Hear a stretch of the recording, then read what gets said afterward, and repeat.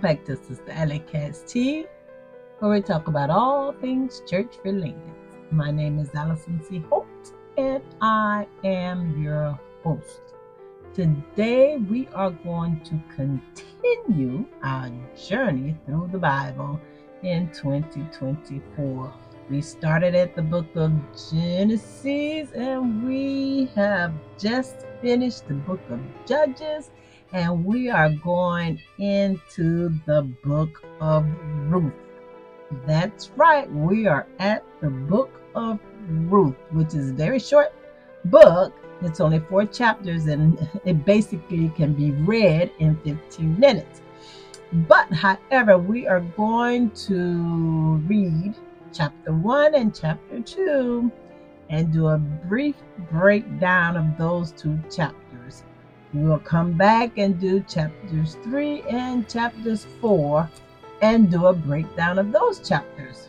So, as we've done before, we read the 2 chapters, and I will be reading from the NIV version for the new believers to get a greater understanding. However, I am a fan of the King James Version. I will be reading from the NIV, but I am a fan of the King James Version. Now, let's get started because it's going to go very quickly. It's not much to the book of Ruth, so we're going to read it, and then we're going to see what we can retain or glean, which is not a pun, as a matter of fact, but we will see what we can glean from the book of Ruth. Okay, Ruth chapter 1, starting at the first verse. In the days when the judges ruled, there was a famine in the land, and a man from Bethlehem in Judah, together with his wife and 2 sons, went to live for a while in the country of Moab. And just a little bit of information, the Moabites and the Israelites were enemies. They were bitter enemies at this time. So for him to leave Israel, leave his people, and go to live in the land of the Moabites was a task, or a great feat, I would say. And let me just read a little bit of this information for you. The author stresses that Ruth, which we're going to be reading about Ruth, is a Moabitess, a fact that would have greatly impressed the original readers. Moab and Israel were bitter enemies, and Ruth took a risk by immigrating to a land that might treat her as a despised foreigner. The story of family love and loyalty took place during the time of the judges, when murder, immorality, and general anarchy prevailed.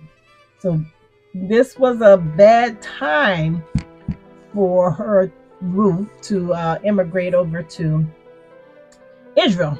However, we're going to get back to the reading, and we'll see what actually took place. And we know that God he's working behind the scenes in this book. It does not mention God, but we know for a surety when we get to the end and find out who Ruth really is, we know for a surety that God was behind the scenes doing what he do. Okay, let's start over. In the days when the judges ruled, there was a famine in the land, and a man from Bethlehem in Judah, together with his wife, his 2 sons, went to live for a while in the country of Moab. The man's name was Elimelech, his wife's name Naomi, and the names of his 2 sons were Mahlon and Chilion. They were Ephraimites from Bethlehem, Judah. And they went to Moab and lived there. Now Elimelech, Naomi's husband, died, and she was left with her 2 sons. They married Moabite women, one named Orpah and the other Ruth. After they had lived there about 10 years, Both Malone and Kilian also died, and Naomi was left without her two sons and her husband. Now, when she heard in Moab that the Lord had come to the aid of his people by providing food for them, Naomi and her daughters-in-law prepared to return home from there. With her two daughter-in-laws, she left the place where she had been living and set out on the road that would take them back to the land of Judah. Then Naomi said to her two daughter-in-laws, "Go back, each of you, to your mother's home. May the Lord show kindness to you as you have shown to your dead and to me. May the Lord grant that each of you will find rest in the home of another husband." Then she kissed them, and they wept aloud and said to her, "We will go back with you to your people." But Naomi said, "Return home, my daughters. Why would you come with me? Am I going to have any more sons? Who could become your husbands? Return home, my daughters. I am too old to have another husband. Even if I thought there was still hope for me, even if I had a husband tonight and then gave birth to sons, would you wait until they grew up? Would you remain unmarried for them? No, my daughters, it is more bitter for me than for you, because the Lord's hand has gone out against me." At this they wept. Then Orpah kissed her mother-in-law goodbye, but Ruth clung to her. "Look," said Naomi, "your sister-in-law is going back to her people and to her gods. Go back with her." But Ruth replied, "Don't urge me to leave you or to turn back from you. Where you go, I will go, and where you stay, I will stay. Your people will be my people, and your God my God. Where you die, I will die, and there I will be buried. May the Lord deal with me, be it ever so severely, if anything but death separates you from me." When Naomi realized that Ruth was determined to go with her, she stopped urging her. So the two women went on until they came to Bethlehem. When they arrived in Bethlehem, the whole town was stirred up because of them, and the women exclaimed, "Can this be Naomi?" "Don't call me Naomi," she said to them. "Call me Mara, because the Almighty has made my life very bitter. I went away full, but the Lord has brought me back empty. Why call me Naomi? The Lord has afflicted me. The Almighty has brought misfortune upon me." So Naomi returned from Moab, accompanied by Ruth the Moabitess, her daughter-in-law, arriving in Bethlehem as the barley harvest was beginning. Now listen, Naomi, she went away with her husband and her two sons, and now she's coming back alone. Her husband died, her two sons died. Now she's coming back with one of her daughter-in-laws. So she's saying, "Don't call me Naomi," which Naomi means my delight. She said, "Call me Mara," and Mara means bitterness. So she didn't want them to call her Naomi. She wanted them to call her bitterness, because she felt like God had basically caused calamity to come upon her life, made her life bitter, made her afflicted. And she's actually said that God did this to her. But listen, all of this is in the plan, the will of the Lord, for her to go away, for her to come back, and to have Naomi, for Naomi to come back and have Ruth with her. Why? Because there's a large, extensive plan going on in the background. Sometimes we wonder, why is this happening and why is that happening? Or the famous quote or the famous cliche, why do bad things happen to good people? Well, God has a plan, is what I tell you. God has a plan for everyone, everybody. He knows the end from the beginning. He knows your end, your personal life. He knows your end from the very beginning. He knows what you're going to do. He knows that if you're going to live for Him or not. He knows that if you're going to um, um, turn away from God, if you're going to serve the devil or not. He already knows that. And we've talked about this in previous episodes when God began to tell Moses about the children of Israel. He began to say, before they went into the promised land and Moses was about to die, God told Moses that the children of Israel will turn away from Him and serve idol gods and do all manner of evil before Him. He told Moses. So he already knew what they were going to do prior to them going into the promised land. He knew that they were going to fall into the trap of worshiping the idol gods that the people in the promised land worship. So God knows your beginning, or He knows your end from the very beginning. So don't be discouraged when bad things are happening to good people. I mean, I can be an example for you when things go back and read the inside source, or go back and listen to the inside source when I tell my story. There's inside source 1 and 2. Go back to those podcasts, listen to my story, and let me tell you, a lot of times we ourselves open doors, open demonic doors. Just put it out there. Open demonic doors that allow the enemy or the devil and his cohorts to come in and to attack your life. A lot of times we as individuals do that on our own accord. A lot of times our ancestors do it. Our ancestors open those demonic doors, and their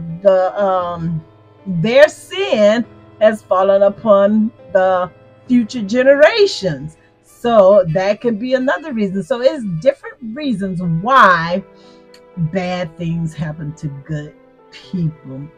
But let me tell you, regardless of what is going on, God Himself has a plan for your life. God Himself has a plan for that good person's life. The bad things are happening to that good person, but God has a plan. One of my favorite scriptures in the Bible states that many are the afflictions of the righteous, but the Lord delivers them out of them all. There are many afflictions come upon the people of God, or come upon the children of God. However, God delivers out of them all. He also states that He will not put no more upon us than what we can bear. If it's happening to us, then we can bear it in God's eyesight. And God is the one who made us. He made us in His own image.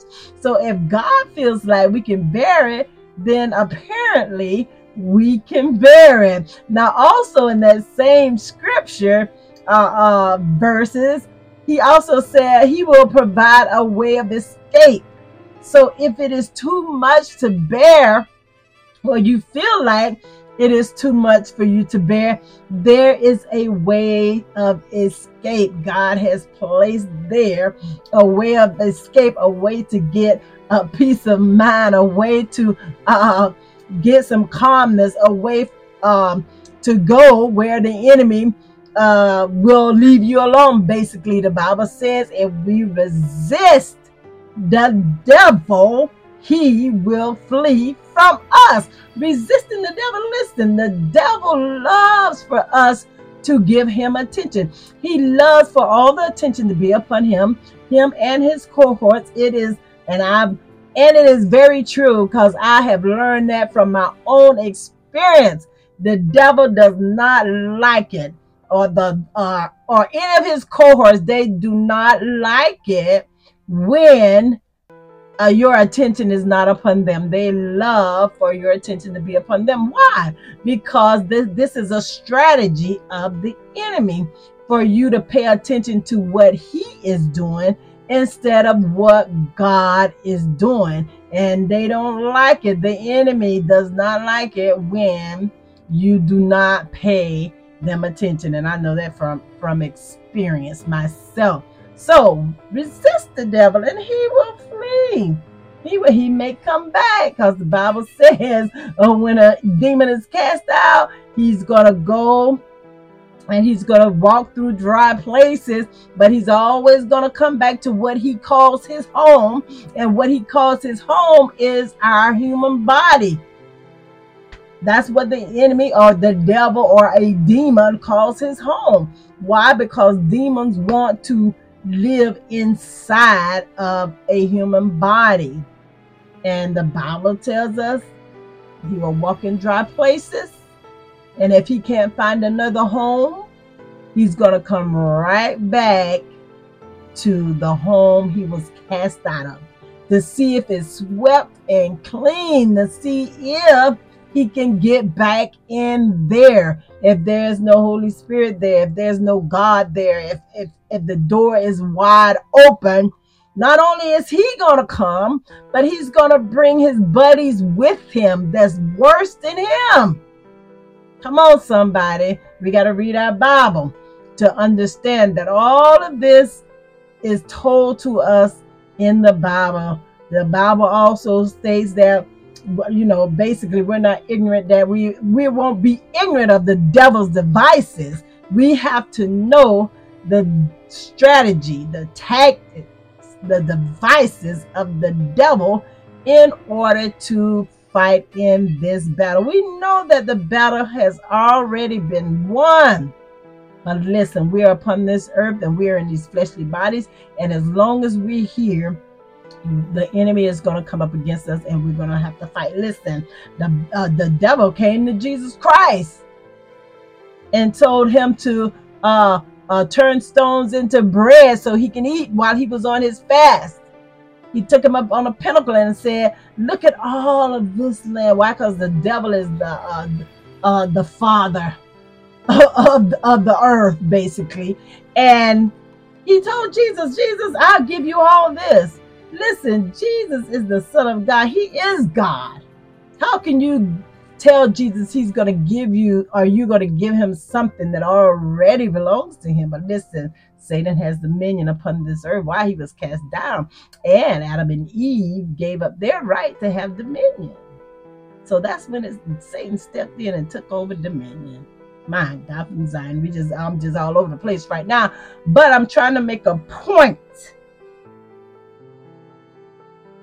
And I hope you gathered that point. So let's go over to chapter 2 and read that. And we are going to give a brief summary and we are going to call it a day. Ruth chapter 2. Now Naomi had a relative on her husband's side from the clan of Elimelech, a man of standing, whose name was Boaz.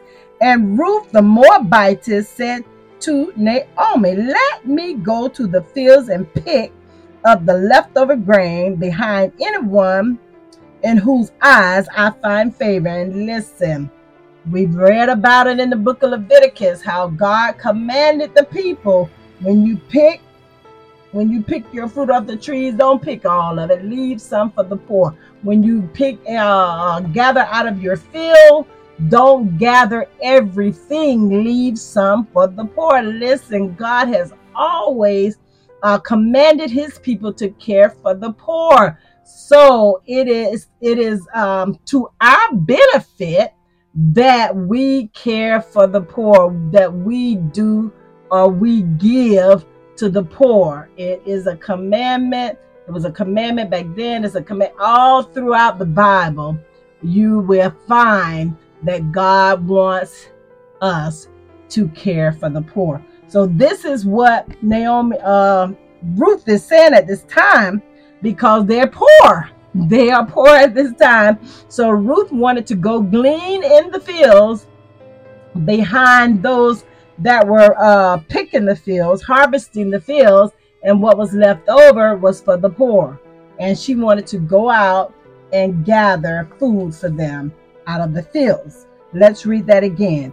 And Ruth the Moabitess said to Naomi, "Let me go to the fields and pick up the leftover grain behind anyone in whose eyes I find favor." Naomi said to her, "Go ahead, my daughter." So she went out and began to glean in the fields behind the harvesters. As it turned out, she found herself working in a field belonging to Boaz, who was from the clan of Elimelech. So Boaz is a cousin or a relative of Naomi. Now, just when Boaz arrived from Bethlehem and greeted the harvesters, "The Lord be with you.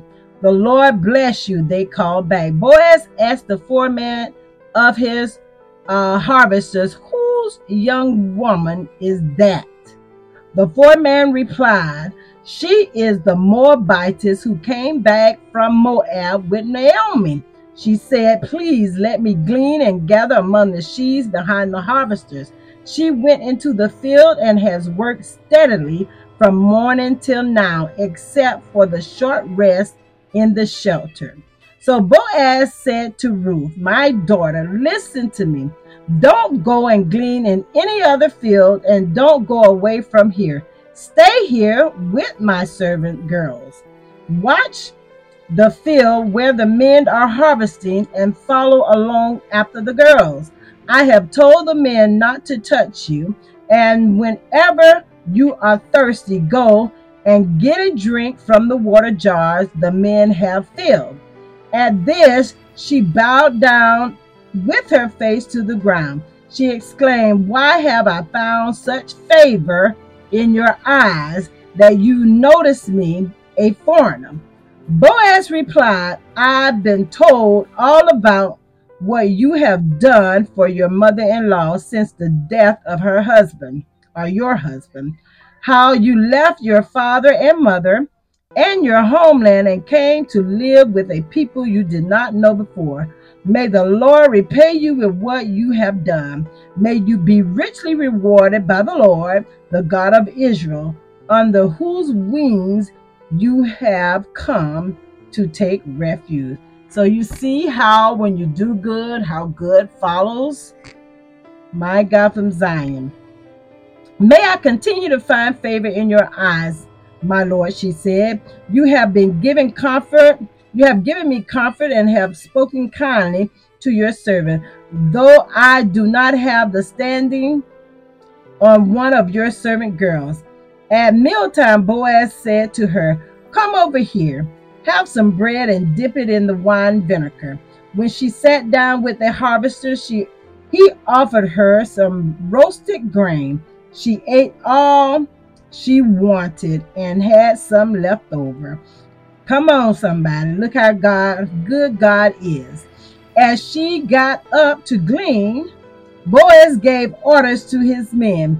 "Even if she gathers among the sheaves, don't embarrass her. Rather, pull out some stalks for her from the bundle and leave them for her to pick up, and don't rebuke her." So Ruth gleaned in the field until evening. Then she threshed the barley and that she had gathered, basically, and it amounted to about an ephah. She carried it back to town, and her mother-in-law saw how much she had gathered. Ruth also brought out and gave her what she had left over after she had eaten enough. Her mother-in-law asked her, "Where did you glean today? Where did you work? Blessed be the man who took notice of you." Then Ruth told her mother-in-law about the one whose place she had been working. "The name of the man I work for today is Boaz," she said. "The Lord bless him," Naomi said to her daughter-in-law. "He has not stopped showing his kindness to the living and the dead." She added that man is our close relative. He is one of our kinsmen. Then Ruth the Moabitess said, he even said to me, stay with my workers until they finish harvesting all my grain. Naomi said to Ruth, her daughter-in-law, it will be good for you, my daughter, to go with his girls, because in someone else's field you might be harmed. So Ruth stayed close to the servant girls of Boaz to glean until the barley and wheat harvests were finished, and she lived with her mother-in-law. My God, that is chapter 2. So we read chapters 1 and chapter 2. And you notice how Naomi told Ruth to stay with the girls, stay in Boaz's field, because if she go to somebody else's field, she could be harmed. You know, it was a dangerous time, especially for a woman to be out gleaning in the field, working in the field, surrounded by men. So that was a good thing on her part that Boaz came out and told her to stay in his field, because everybody is not kind. Everybody is not gentle. Everybody is not good. There's a lot of evil in the world. There was a lot of evil back then. It's a lot of evil today. So now let's see. Let's just do a recap on what we have read here in Ruth chapters 1 and chapters 2. And I do apologize for the horrible reading. I know it was bad. But here we go. Let's do a recap. Now, the book of Ruth, set during the time of the judges, is a story of loyalty, of kindness, and the providence of God. It begins with tragedy, but moves toward hope and redemption through the actions and the relationship of its characters. The beginning with tragedy is the death of Elimelech and the death of his 2 sons. Now, the story opens during a famine in Israel, prompting Elimelech and his wife Naomi to move from Bethlehem to Moab with their 2 sons, who marries Moabite women, Orpah and Ruth. Over time, Elimelech and his sons die, leaving Naomi and her daughter-in-laws as widows. Hearing that the Lord had provided food for his people, the famine was over. So hearing that the Lord provided food for his people, Naomi decides to return to Bethlehem. Initially, Orpah and Ruth start to accompany her, but Naomi urges them to return to their mother's house in Moab. Orpah eventually leaves, but Ruth clings to Naomi, famously declaring, where you go, I will go, and where you stay, I will stay. Your people will be my people, and your God, my God. This is a famous, I would say, quote from the Bible, very famous quote from the Bible about what Ruth said to Naomi. Where you go, I will go. Where you lodge, I will lodge. In the King James Version states lodge. Okay, Ruth's loyalty to Naomi is evident as she insists on staying with her. They arrive in Bethlehem at the beginning of the barley harvest. That's why we talk about harvesting the wheat, setting the stage for unfolding of God's care for them. This is God working in the back scenes. The story does not talk about God, but you most definitely can see the working of God, because she just happened to land on Boaz's field. She didn't have to pick his field to glean on, but that's the field that she was led to. That's the field that she went to, and Boaz happened to be a kinsman. My God, okay, we're going to go to chapter 2. Okay, Ruth goes to glean in the fields to provide for herself and Naomi, so she's working for even though we can, and we read about this in the book of Leviticus, how they had to leave droppings, if you will, for the poor. And this also lets us know that the poor didn't get handouts. They had to work for what they got. So they had to go out in the fields and work just like everybody else had to work. However, they got it for free, and they got what was left over, which was a lot of times barely nothing. That's why Boaz told his harvesters to leave more for Ruth. We can gather that from that. Okay, Ruth goes to glean in the fields to provide for herself and Naomi. She ends up in the field of Boaz, a wealthy and kind man who, that's why you hear all the women say, I'm looking for my Boaz. Oh, so many years they're looking for their Boaz. So Christian women want or desire a man like Boaz, a kind man, not to mention wealthy, but a kind man, a man that basically loves the laws of the Lord. Okay, so she ended up in the field of Boaz, a wealthy and kind man who is also a relative of Elimelech. Boaz notices Ruth and, having heard of her loyalty to Naomi, instructs his workers to leave extra grain for her to gather. Boaz speaks kindly to Ruth, offering her protection and permission to drink water from his workers' jars. He praises her dedication to Naomi and prays that God will reward her fully. Ruth returns to Naomi with a substantial amount of barley, explaining how Boaz had been kind to her. Naomi is thankful and reveals that Boaz is one of their kinsmen redeemers, a relative who has the responsibility to help support them. Naomi recognizes God's hand in leading Ruth to Boaz's field. Listen, chapters 1 and chapter 2 of Ruth set the stage for a story of redemption and divine providence. Through Naomi's loss and return, Ruth's loyalty, and Boaz's kindness, we see the beginning of God's plan to provide for Naomi and Ruth, illustrating themes of faithfulness, redemption, and the integration of a Moabite woman into the lineage of Israel, which will have significant implications for the genealogy of King David and ultimately for Jesus Christ. Listen, Jesus Christ came down through the lineage of David, which is in the New Testament, and hopefully we will get to read that. And I say that to say this, that David is like the great grandson of Naomi, and who is the father? Boaz, which we will find that out in the 3rd and the 4th chapter. Well, thank you for listening to Sister Alex Cat's Tea, and we are going to pray as we close out this podcast. May God bless and keep you. May his face shine upon you, and may he be gracious to you. May he lift up his countenance upon you and give you peace. In Jesus' mighty name we pray. Amen and amen. Thank you for listening to Sister Alex Tea, where we talk about all things church related.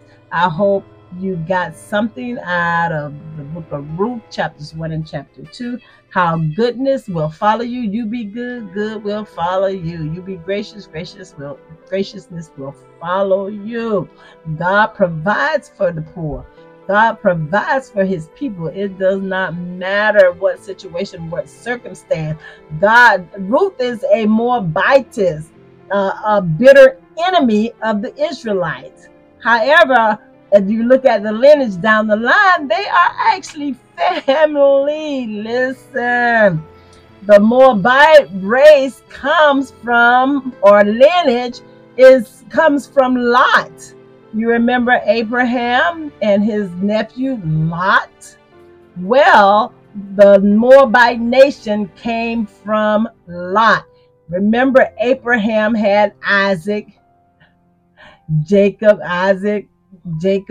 and Joseph. The people of Israel were in the land of Egypt because of Joseph. Jacob had the 12 tribes of Israel. So Abraham is the grandfather or the forefather of the Israelites. Abraham's nephew Lot is the forefather of the Moabites. So basically, they are distant cousins, but they are bitter enemies at this point in time. However, God shows, or here we can see where God does not have respect of person, as the Bible tells us. He is not a respecter of person. He loves everybody. He loves the Israelites. They are his chosen people, but he also invited or engrafted Ruth in to the family tree, who is a Moabitess. So God is so infinite in his wisdom and the things that he do. Listen, in the book of Ruth, they do not talk about God, but we can see all of the implications of God at work behind the scenes as we really look at the story, what we're reading, and how each and every step took place. Again, thank you for listening to Sister Alec T, where we're talking about all things church related. We are journeying through the Bible here in 2024. And like, comment, follow, share, follow this ministry. And I love you, and I'll talk to you soon.